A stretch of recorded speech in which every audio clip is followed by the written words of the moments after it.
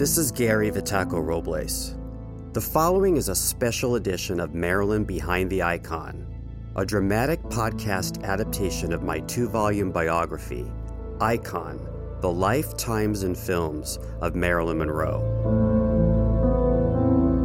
Season 1 of our podcast explored in detail Marilyn Monroe's psychiatric hospitalizations in 1961, 18 months before her death, her childhood, and family history, all from a mental health perspective and based upon decades of research and my background as a licensed mental health counselor.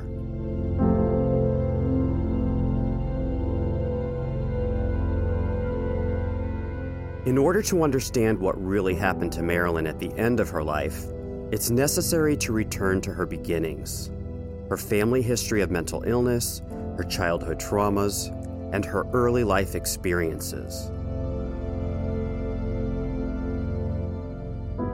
In this special season-ending episode, we are revisiting the last 24 hours of Marilyn's remarkable life, a fascinating yet inaccurately reported period. You've heard the outlandish narratives based upon misinformation, unsubstantiated rumor, and outright lies. We offer a fresh, new narrative based upon my decades of painstaking research, rich in information never before depicted in previous narratives of Marilyn's last days. Afterwards, I'll return with co-producers Nita Bosky and Randall Libero to unpack and break down the dramatic scenes in this episode to reveal what we believe happened to Marilyn.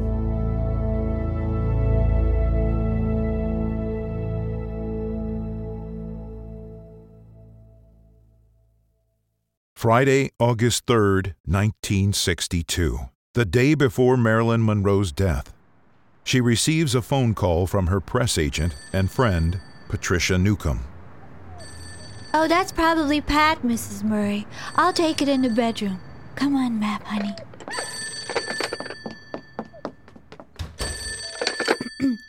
Hello?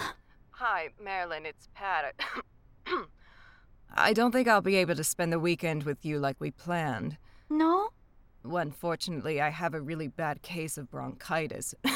Oh, but this is just the right place to get rid of it. You can lie out by the pool and relax and we can talk. And then later I'll get the desert air lamp for you to use tonight. We'll bake those germs right out of you.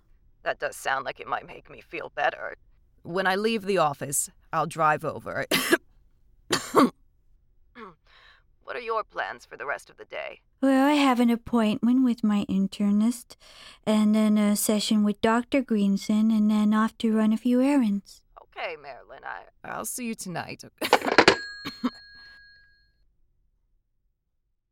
After attending her sessions with Dr. Hyman Engelberg and Dr. Ralph Greenson, Marilyn stops at the San Vicente Pharmacy near her home. Our next stop is the pharmacy. All right, we're on our way. Okay. Just sit back and relax, Miss Marilyn. I drew the curtains in the side windows so you can rest on our drive. That's sweet of you. Pharmacy? Seems like we were just there a little more than a week ago. Downtown traffic's a bit busier than usual today, so it might take a while. But your trusty Rudy will get you there. Oh, and please let me know if you'd like the radio volume turned down. All right. And my tears are all too late. I won't sleep tonight. I will weep tonight. But the years filled with tears could not put this right. For I've lost you. I have lost you. All right, here we are. Now I've only little this lonely. Take my hand. That's it. I'll see you in a few minutes.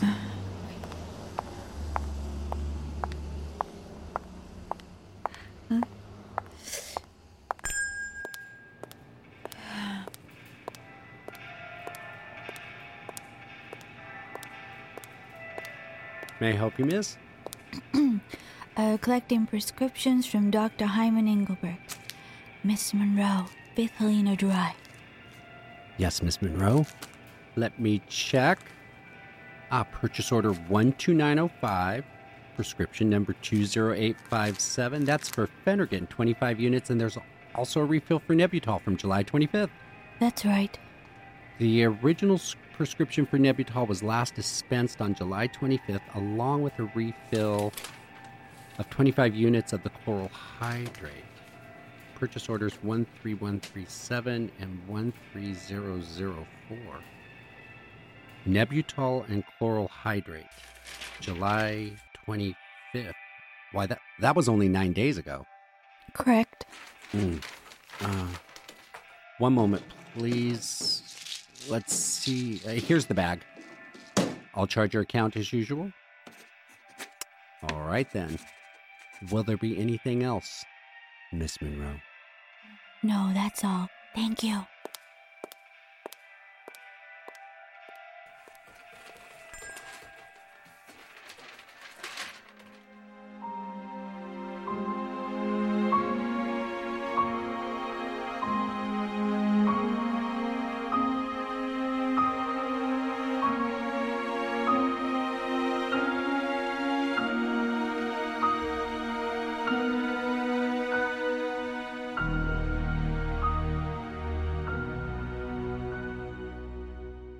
Hello, everyone. We're changing things up in this episode. Usually after our episodes, my co-producers and I break down the episode in the companion podcast that you're familiar with, Norma Jean Discovering Truths.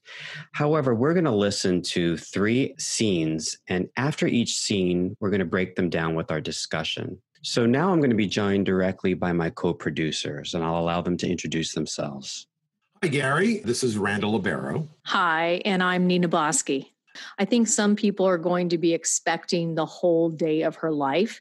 And what we did is we picked several scenes of her last day. When you experience these scenes, part of the reasons why we're doing this is that sometimes to understand the mystery of her death, you've got to start at the beginning.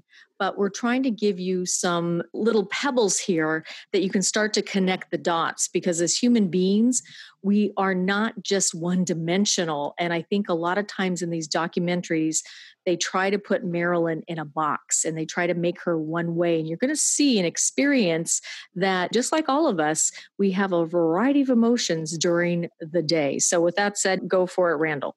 Gary, let's start with the medications, the 2 medications, Nebutol and chloral hydrate, that you say killed Marilyn. Can you tell us more about these medications? Sure, Randall. Nembutal is just a brand name for pentobarbital, and this is a very dangerous barbiturate that can sedate someone and create total anesthesia. Chloral hydrate, on the other hand, is a benzodiazepine, and that class of drugs replace barbiturates in the treatment of anxiety and insomnia. It's addictive, but it's less dangerous in an overdose. But in combination, these 2 drugs, Nembutal and chloral hydrate, are lethal, and they should never have been concurrently prescribed by Dr. Engelberg. Is it true that Hyman Engelberg prescribed these medications that killed Marilyn? Didn't he deny prescribing them or some of them? Well, if we go back to the original investigation in 1962, in the Los Angeles Police Department's death report, Engelberg admitted to police of having prescribed the refill of Nembutal. This was a month's supply of medication refilled only 9 days after the original prescription. So Engelberg essentially provided Marilyn with an access to a lethal supply of medication. Now, 20 years later, during the Los Angeles District Attorney's reinvestigation into her death, Engelberg denied on audio recording ever having prescribed the chloral hydrate. And you probably can find this on YouTube right now. That is the one. He told investigator Al Tomich, "I knew nothing about chloral hydrate. I never used chloral hydrate." In the documentary Marilyn Monroe, The Final Years, Engelberg also asserted, "I never gave her chloral hydrate. She must have bought it in Tijuana, Mexico." But, in more recent years, in Engelberg's later days, I corresponded with him when I was researching my book. And he was very clear with me in our correspondence that he never prescribed the chloral hydrate to Marilyn. Oh, Gary, little did he know the internet was right around the corner. The corner, exactly. This was in the early 2000s, and he was in his 90s living in a nursing facility. So his statements are downright lies. Yeah, they are. And simply because they're so provable at this point. And, who would have ever thought that back in 20 years later in the late 90s that it's on display for everybody to see now. And, the other thing, you have to look back at that time in 1962, Marilyn Monroe and every other celebrity was being given these very, very powerful and potent drugs that could kill you. And they would interlace them with these vitamin B shots, right? Mm-hmm, yes. And so back then, the way that they conducted, medicine and how they would doctor was very different than it would be today. But both Engelberg and Dr. Greenson, in my opinion, given what happened with Michael Jackson, would definitely be brought up on charges today. Not back in 1962, but certainly in today's standards. Well, definitely Engelberg, because he was prescribing these large quantities of dangerous medication. It's interesting that Greenson kind of sidestepped. They had an agreement, these two doctors, that Engelberg would be the prescriber. And we'll hear later in our discussion how Greenson was more of the monitor of the medications. Not to say he never prescribed them, but he was not the primary prescriber. And the doctors are supposed to be consulting and communicating with each other for Marilyn's safety. So let me ask you, besides the internet and what we now know, is there any other evidence that supports that Engelberg definitely lied? There's a mountain of evidence that he lied. First of all, if you look back in magazines of the era, you might remember Barry Feinstein's famous photograph, the close-up of the bottle of chloral hydrate. In a very close-up image, I believe Feinstein took it with a telephoto lens through the window of Marilyn's sunroom, and it's on her tea table along with a swan ashtray and a pencil holder. Many people believe that was Marilyn's nightstand, but it wasn't. That was a table in her sunroom. And Engelberg's name is clear as day on the label of Marilyn's chloral hydrate bottle. And this was published in Life magazine and in Paris Match. You can Google it right now and find it. And so in the years since Marilyn's death, Engelberg's prescriptions, as well as the prescriptions of other doctors who prescribed to her, but the chloral hydrate prescriptions that were issued in 1962 have gone to auction. These are the facts. Engelberg lied. Engelberg was culpable, and he likely was covering up for himself. In this episode, it's not really, we've done an investigation series and stuff, so it's not an investigative series that we're doing in this show. But you want to sit there and say to yourself, so much has been put on the Kennedys, the mob, all of this other stuff. Yeah. And there's evidence speaking to these two doctors that Engelberg, who definitely lied, but then you have Greenson, who's a total enabler, right? There's the way that they prescribed medicine and took care of Marilyn, again, in today's standards, even though Greenson didn't prescribe the medicine, the way that he would conduct his therapy sessions and have Marilyn over to his house. There was just a lot of family. And there was just a lot of different players. So it's just really interesting when you think about the evidence that is so there in front of us, and yet it gets overlooked time and time again. And to your point, Nina, we've allowed ourselves to be distracted by the conspiracy theories and the other personalities more distant to Marilyn.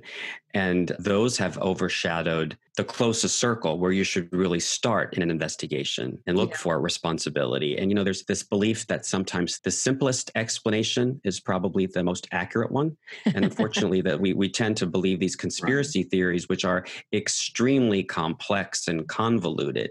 So, the rumors about the Kennedys and the mob and all of these others removes the spotlight from the very people who were providing Marilyn with who were close to her arsenal. Yes, these were her nearest, dearest, close. And isn't that the way any police investigation starts? It starts with the spouse, the family, and moves outwards.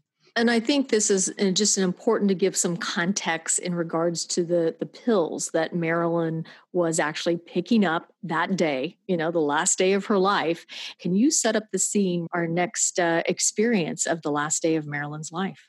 As people know, at that point in her life, there was a lot going on in terms of 20th Century Fox Studios and her termination from Fox and the reasons around that.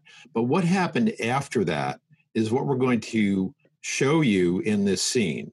And it's a conversation between Pat Newcomb and Marilyn about everything going on in her career, and it's a business conversation that they have. And we have this scene because we want to give you an idea of emotionally what Marilyn was going through, dealing with everything in her life.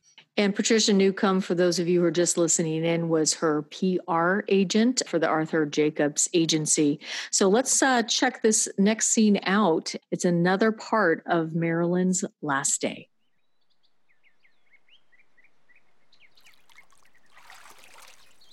In the early afternoon of Saturday, August 4th, 1962, Marilyn Monroe lounges with her press agent, Patricia Newcomb, by the pool of her Brentwood hacienda. Sick from bronchitis, the press agent discusses with Marilyn a strategy to generate positive publicity for Marilyn's return to the film from which 20th Century Fox had fired her. Fox Studios had mounted an aggressive publicity campaign against Marilyn in the wake of her termination.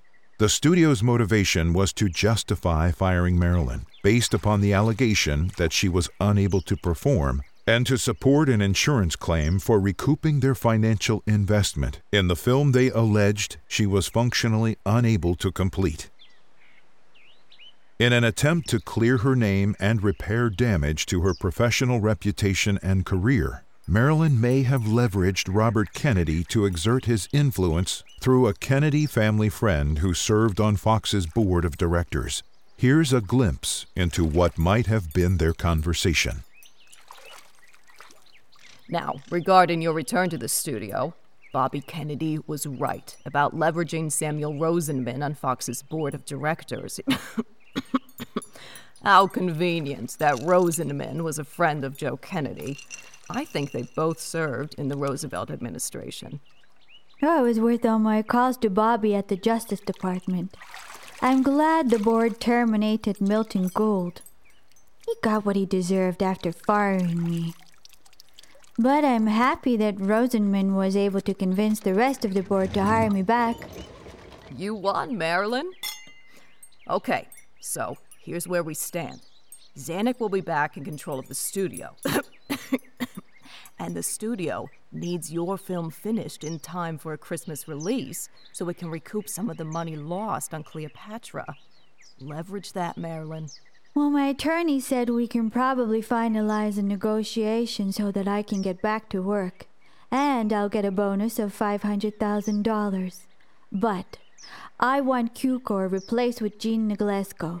And I want to go back to the Nunley Johnson script, not those rewrites. Marilyn, get this film in the can. And do one more film for Fox with Arthur Jacobs. Then you're a free agent. You'll have more control of your career after that. That's what I want. But now that I'm approaching middle age, I must do something different. Well, Doris Day and Lana Turner are both older than you, and they're still getting good material. I know. But what I really want are roles that are, got more depth. Like, Marie Dressler, remember her? Character roles. So I'll be able to continue working into my 40s and 50s, like Bet in All About Eve. You're certainly ready for it. We've got several offers already. Your fame has kept you top of the list. Yes, Pat. But I meant what I said to Richard Merriman in life. Well, I live in my work in a few relationships with the few people I can count on. Fame will go by. It's something I've experienced, but not where I live. All right. By the way, Larry Schiller, the photographer, called this week. He was here this morning. He came here? He certainly did. He dropped by unannounced on his way to Palm Springs. He told me you nixed the photos of Playboy. You weren't authorized to tell him that. That is my decision. It's risky, Marilyn. It's a Playboy cover. We must be careful. Well, I realize that. But to play devil's advocate, it would overshadow Liz Taylor's love life that's been splashed on the covers of every magazine. Look, I've already launched a robust publicity campaign for you.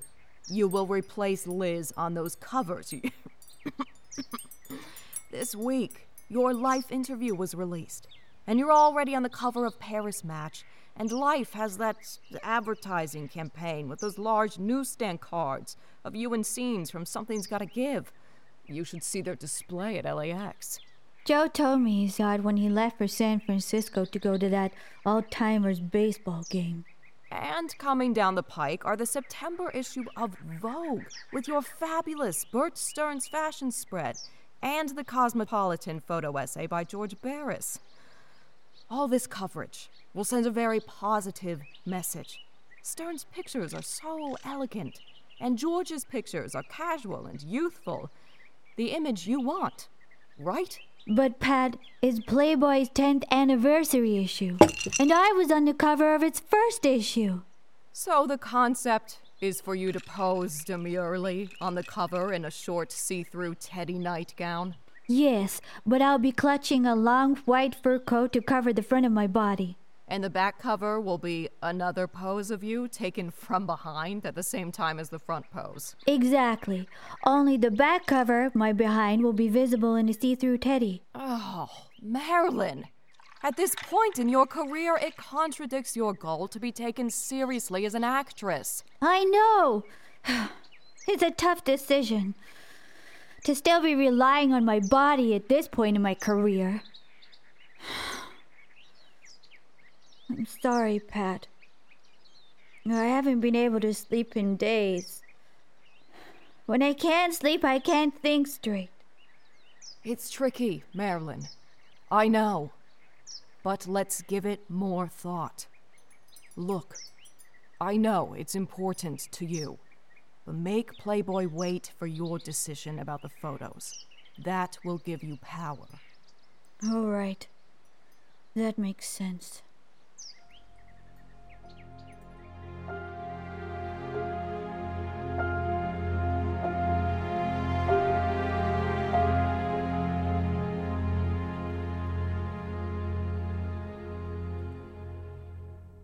Wow, that was a pretty intense scene. So we're picking up our conversation in this last day episode of Marilyn's Life, and I'm joined again by my collaborators, Gary and Nina. Gary, there's a lot of speculation on Marilyn's mood that last day of her life. Was she happy? Was she depressed? So what do we know? Well, the conspiracy theorists have offered outlandish speculation about her mood that day. But what do we know factually? So what we know is that Marilyn had experienced a severe depressive episode in the late spring of 1962 while she was in production on Something's Got to Give. And this was when Dr. Greenson traveled to Europe and Israel, and she went into crisis. And following that, she was terminated from the film. And so she remained in a depressive episode right after she was terminated. She was described as agitated, paranoid of the intentions of others. And so the suicide prevention team, when they investigated her death, they spoke to the psychiatrists who treated her in New York and Los Angeles. So they spoke to Dr.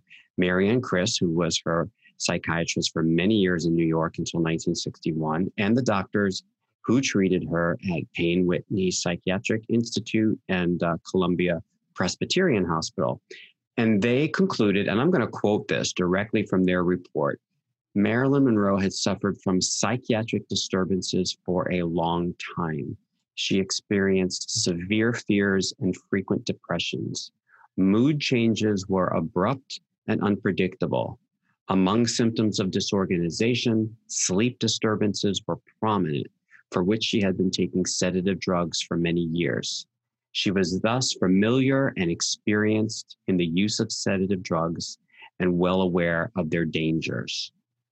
So According to Dr. Engelberg in his last years and in his correspondence with me, and he said that he and Dr. Greenson were both aware that Marilyn was suffering from what was called at the time manic depression, which we now know as bipolar disorder or the bipolar disorder spectrum. And Gary, you also talk about this in relation to mixed episodes, and you had to educate me on this because I had no idea what that term meant. So what does that mean as it relates to Marilyn's case?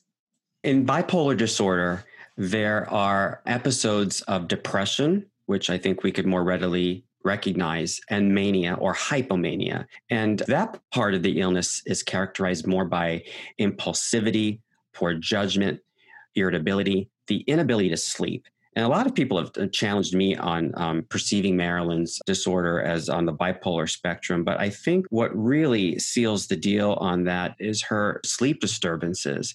Joan Greenson and others have said that, especially that last summer of her life, her main challenge was she just couldn't sleep. She couldn't sleep for days and days and days. And this is why she turned to the medications and why she abused the prescription drugs, just trying to sleep. And that is a clear sign of mania or hypomania. The mixed episode is when someone experiences both depression and mania or hypomania at the same time. And that is particularly dangerous because folks in that state are more at risk for taking their lives because they're severely depressed, but now they have the poor judgment and the impulsivity to actually take action. A point I'd like to make about that last summer for Marilyn is the betrayal she really felt by her home studio. I think when people talk about, Marilyn looking forward to the future and all of her plans, that is true. But this was also a time where Marilyn was aging and her contract was ending. She only had 2 final commitments for Fox. What Something's Got to Give was one film, and then she owed this studio another film after that. And once that second commitment was completed, she would become a free agent. And so that could afford her a great amount of freedom and artistic control over the work that she wanted to do. But I could imagine at the same time, that can also be frightening to a person who's worked in the studio system and someone who's facing middle age. We know from Marilyn's letters that she really wanted to get back into a production company with Lee Strasberg and Marlon Brando. And not only did she want to produce her own films outside of Fox now, but to produce the films of others. But the studio itself, who had supported her in her ascent to fame and success, they were now trying to take her down.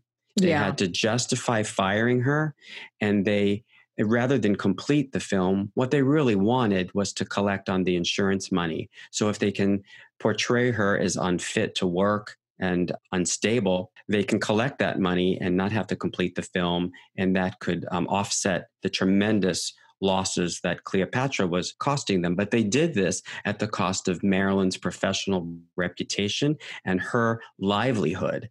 And some things never change too, because if you think about the Hollywood today, look at how quickly somebody's reputation can be damaged because now we have social media and it happens in just 1 minute and things have changed overnight. So I can only imagine how challenging that would be. I want to make one more point here about something that we put in, that why she was calling Robert Kennedy. And we have that in the beginning of the scene. It was to resolve the situation with Fox. She was looking for any leverage she could have to get this situation decided in her favor.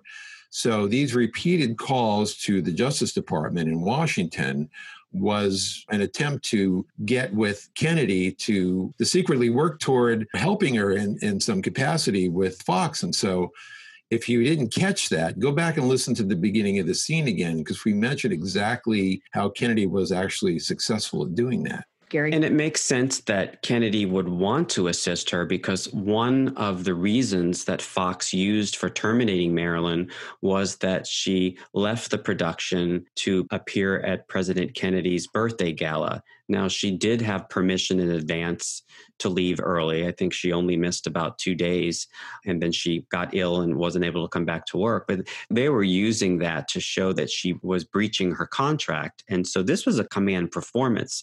The Kennedy family, the Democratic Party, wanted her there for the success of this fundraiser. So, this was a way that Kennedy could assist her. And it seems likely that might have happened because the board of Fox in New York during that time period made some very strong decisions that terminated some of the executives who were in charge that would open the way for Marilyn to renegotiate and come back. And many people believe inaccurately that those negotiations were finalized. They were never in writing. They were close to finalization, but they were in talks. And I think the other thing that I think is really important for this, guys, is that we hear over and over again, Bobby Kennedy was talking to Marilyn Monroe. So guess what? It's not what you think. Very clearly about the fact that, she was fired and she was more concerned about her career than any guy in her life at that time. Yes, so I think we have to put that into that context. But we have one more scene. I have to say, listening to this scene was challenging for me. To listen to it. And it's just a clip, but it definitely is towards the end of Marilyn's life. And we wanted to give you the context of this portion of her life too, because this is the one that past this one phone call, we didn't hear anything left in terms of Marilyn's voice and what she would say anymore, and definitely not on the screen anymore. So it was one of the, I don't know about you guys, but for me, it was a really hard scene to listen to. I would have to agree with you, Nina. These are Marilyn's last moments of consciousness.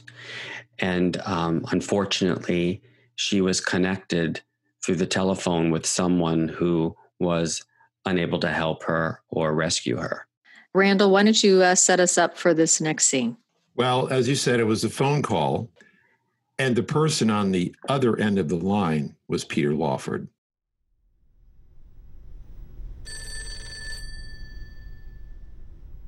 Before 9 o'clock on the evening of Saturday, August 4th, 1962, Marilyn is on her deathbed, receiving what might have been her last telephone call from actor Peter Lawford.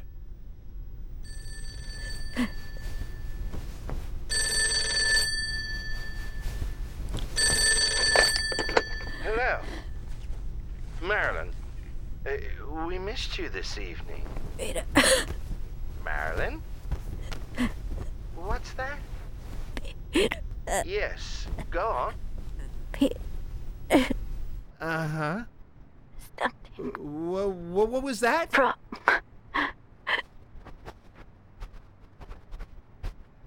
What did you say? Marilyn? Marilyn! Hello? Hello? Oh, Jesus Christ! Hello? Damn it! Operator? Yes, I'm trying to reach a friend who may be in distress, but I can't reach her. Can you check it? Yes, sir. Number, please. Oh, God. Granite 61890. 476-1890.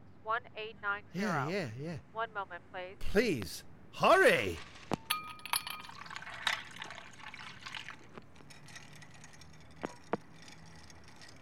Sir, there's no conversation on the line. The handset must be off the cradle. Oh, my God.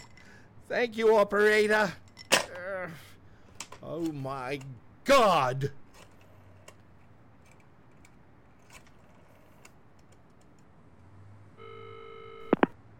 Milt Evans. Milton, it's Peter. I just got home, Peter. What's wrong?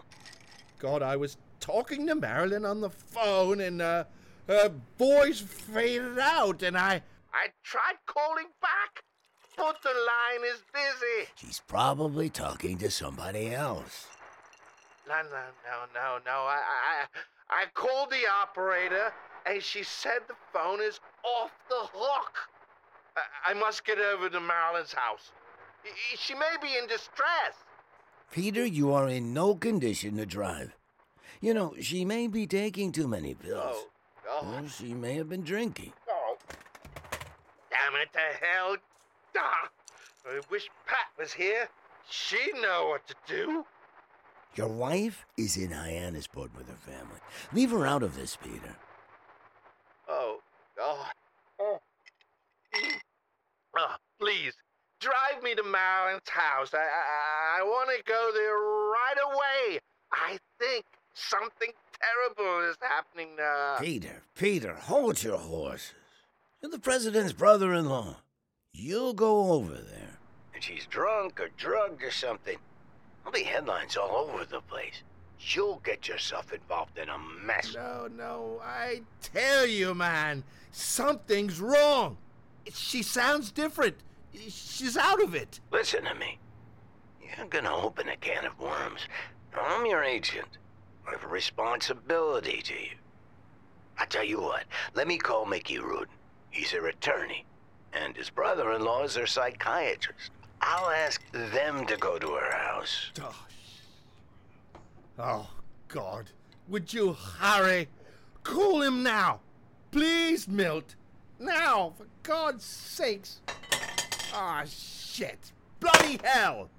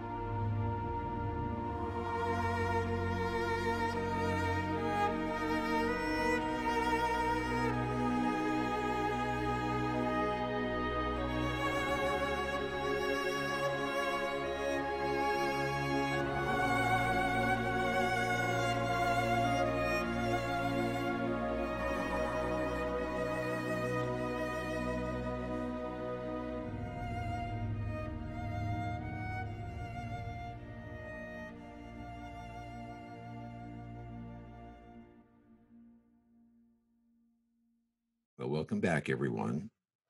I hope you've had a chance to give some thought to what you just heard.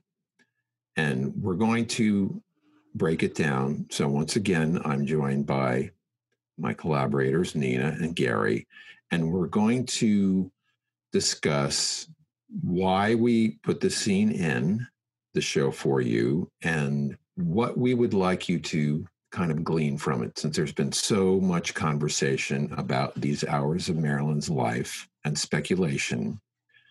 So let's look at, first of all, the facts behind this moment of time. So Gary, can you start us off with what was going on with Peter Lawford? Well, Marilyn's true friend in the Lawford family was actually Patricia Kennedy Lawford. She had known Pat Lawford for probably a little over a year, and she had a connection with her. Peter, she had known professionally over the years, but according to Rupert Allen, one of her press agents, she never really trusted Peter Lawford. And so her connection was truly to Pat, but Pat was out of town. She was visiting her family in Hyannisport, and Lawford was a bachelor that weekend and had invited over many friends. And earlier that day, around 5 o'clock, he had invited Marilyn to join them for some Chinese takeout dinner, is what we believe. And Marilyn was kind of uncommitting to that invitation. He then called her back later, and she begged off. And so as the evening progressed and some of the guests were leaving, Lawford was concerned about Marilyn, and so he gave her a call. And in that conversation, he went on record to say that her voice faded away and the phone went dead, and then he was unable to reach her because now the line was busy. And with operator intervention, he learned that the phone was off the hook. So he was engaging anyone he could in checking on Marilyn. And Lawford was very heavily into alcohol, as was his wife. And so we took some liberty as well in depicting him in this state of intoxication, which was later verified by Milton Evans, his agent, whom we've heard in the scene. And so there were other people over at the house that night who have gone on record and discussed it with biographers. There was Joe and Dolores Narr. I believe Dolores is still alive with a different last name. Milton Evans and his wife, Lynn Sherman, the vocalist, they're both gone. And George Bullets Durgam, who is also now gone. So, Gary, one of the other things that we get asked a lot about, and it's in almost every single documentary, is the famous line, her last lines that say goodbye to Pat, say goodbye to Jack, the president, and say goodbye to yourself because you're a good guy. Was that really what she said? Well, this is what we know. That quote comes from a We magazine article from 1975 in which Lawford is allegedly making this statement to the journalist. Now, if you look at the original investigation in Marilyn's death, Peter Lawford was in the newspaper in many articles in the week following Marilyn's death. And the reason for that was the police were investigating who her last contacts were, any ingoing or outgoing calls, because they were hoping that interviewing those who spoke to her would provide insight into Marilyn intentionally or accidentally overdosing. And they were also looking to see if any conversations might have been a trigger for her to make an attempt on her life or take her life. So in what Lawford actually said to those investigating, and let me just point out that the Los Angeles Police Department interviewed Lawford again in 1975 based upon this interview. And those documents are discoverable and we can all access them. And what Lawford said to the police was that he believed Marilyn sounded depressed and over-medicated. Her voice was slurred and she faded out and the phone went dead. So he did not disclose that quote from We Magazine to the police in 1975. And then he was interviewed again during the reinvestigation in 1982. And he basically repeated the same of what he said in 1975. So he doesn't take responsibility for that quote when the police are interviewing him. It comes out of the We Magazine journalists. Is there anything else you want to add before we close this episode out? Well, I think I want to just draw the analogy with the question of why did Marilyn Monroe die young under these circumstances, trying to look for one answer. And it just reminds me of the investigation into what caused the Titanic to sink. There was just a constellation of a lot of factors and contributing events. And so when we look at Marilyn's death, we see the same constellation of many things that led to it. And if one thing were maybe different, it might have changed the final outcome. But we've talked about the medications. We've talked about the psychiatric condition. We talked about prescribing practices. We've talked about people who heard her in distress and the decisions that they took.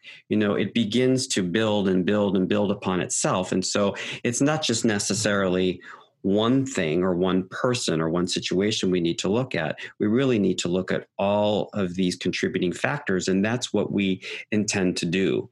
Our goal is to provide all of this information, much of it which has not been spotlighted, but which is extremely pertinent and important information in trying to make a conclusion. And ultimately, the goal is for our audience and our listeners to sort through that information, provide it in an unbiased way, and to draw conclusions. Yeah, their own conclusion. And I think that's really important. And speaking of conclusions, you actually have a third book coming out to complement book 3 in the Icon series. So tell us about this. Icon, The Lifetimes and Films of Marilyn Monroe, the third volume, The Death Investigation. I've been asked by my readers to do this for many years. And I have to say, Nina and Randall, I have resisted doing this because in all of my research and writing on Marilyn, I did not want to focus upon her death.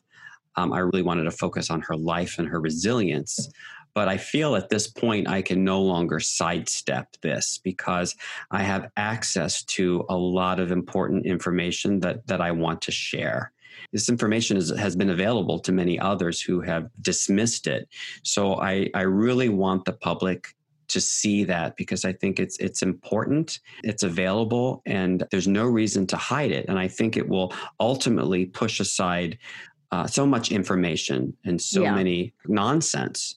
I just feel a responsibility to do it. You're one of the most beloved biographers of Marilyn. And I think that it says the reason why is because you do take the time to accurately flesh out anything that may just be a rumor. And you and I have gone back and forth on things and, you'll say, Nina, yeah, but look at it this way. And I think that's what we have to do. I mean, it's so easy in the age of quick bites, right? To literally just take it as fact and to, in this case, particularly because it's been so many years. And this new book is coming out on her 60th anniversary of the year of her 60th anniversary. Right? I have a deadline. It has to be edited and released before August of 2022. So I've been working feverishly on it. I took a break for a long time and I think I disappointed many people, but I wasn't in the space to be able to do it. But I'm really feeling like I am in the space and it's moving along really beautifully right now. And I think the readers will enjoy it. And I'm really enjoying putting it together.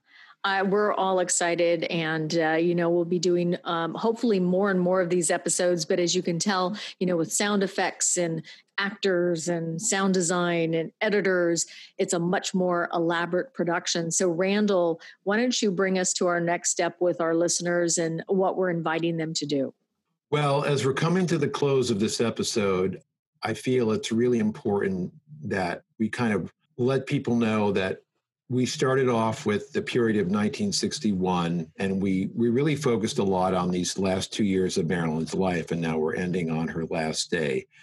But in the season 2 that we have planned, we're going to do something that's never been done before. I don't think anyone's really covered Marilyn's adolescence. And we looked at in season 1, her childhood and the trauma that resulted from that. In season 2, we're going to explore the change in Marilyn when how she overcame that traumatic childhood and started to build a life for herself and build an identity and those people in her life that help her to do that. So this is a period of her life from age 8 or 9 to the period of when she was married at age 16. So there's really never been a TV show or a movie that's highlighted these years. And I can tell you from what we now know, Gary's research, my research, things that we have from auction, this is an extremely important period to look at because this is the beginning of Marilyn Monroe. It begins here. So this is what we want to show you and have you hear in season 2. So we're very excited about it. We've got a lot of these episodes mapped out. But what we need now is for all of you listeners is we really need your support in moving forward. We've gone through a lot of expense to do these episodes. There's Just been a little bit. Yeah, there's been a lot of people donating time, and there's a lot to creating these. So we really want to ask your help by sharing this podcast, giving us reviews, rating the show, and we're going to start doing something else. And that is we're going to set up a crowdfunding place that you can donate to the show and be a part of the second season. And we're going to be providing more information about that in the near future to you. And on that crowdfunding place that we will detail some of the things that we're going to do and that you will be supporting. And we'll have some really nice gifts for those people who support us. everyone that does so will help us move faster in terms of getting these episodes produced. Because here's the thing, everybody wants to go to the last day, and there's so much more involved in this. And I can't tell you, we've gotten emails, particularly now that they know that this episode is out. Oh my gosh, this is my favorite podcast. I mean, we've been getting these wonderful, wonderful emails and posts and comments. So if you really do love it, helping us out to get these episodes out, it is really a labor of love, and we're trying to do it right and not sensationalize. So with that, we're going to ask you for your support. You'll be hearing from us very shortly, but let's hold a good thought, not only for Marilyn, but for this podcast as well, that we can continue in season 2. Thank you, everyone, for listening and being a part of this journey for us. We've really enjoyed producing these for you and looking forward to doing more. As we always end all of our Facebook Lives and some of our interviews, let's say farewell the way we do with Marilyn. In 2021, hold a good thought for Marilyn, and be sure to hold a good thought for yourself, and be kind to yourself and to others. For the complete experience of our series, visit our website at behindtheicon.com. where you can listen to every episode and also follow the story through historical photographs, videos, and exclusive anecdotes. You can subscribe on the website to join our community and get special updates about the series. On Facebook, search Marilyn Behind the Icon and stay connected to our social posts. Subscribe to the audio series of Marilyn Behind the Icon on Apple Podcasts, Spotify, or where you're listening now. We'd love for you to give us a review or rating if you're enjoying what you're hearing. You can also support the show and the production by checking out the offers from the advertisers and sponsors you hear in the show or find on our website. This dramatic audio series is based on the 2-volume biography by author Gary Vitaco-Robles titled Icon: The Life, Times, and Films of Marilyn Monroe.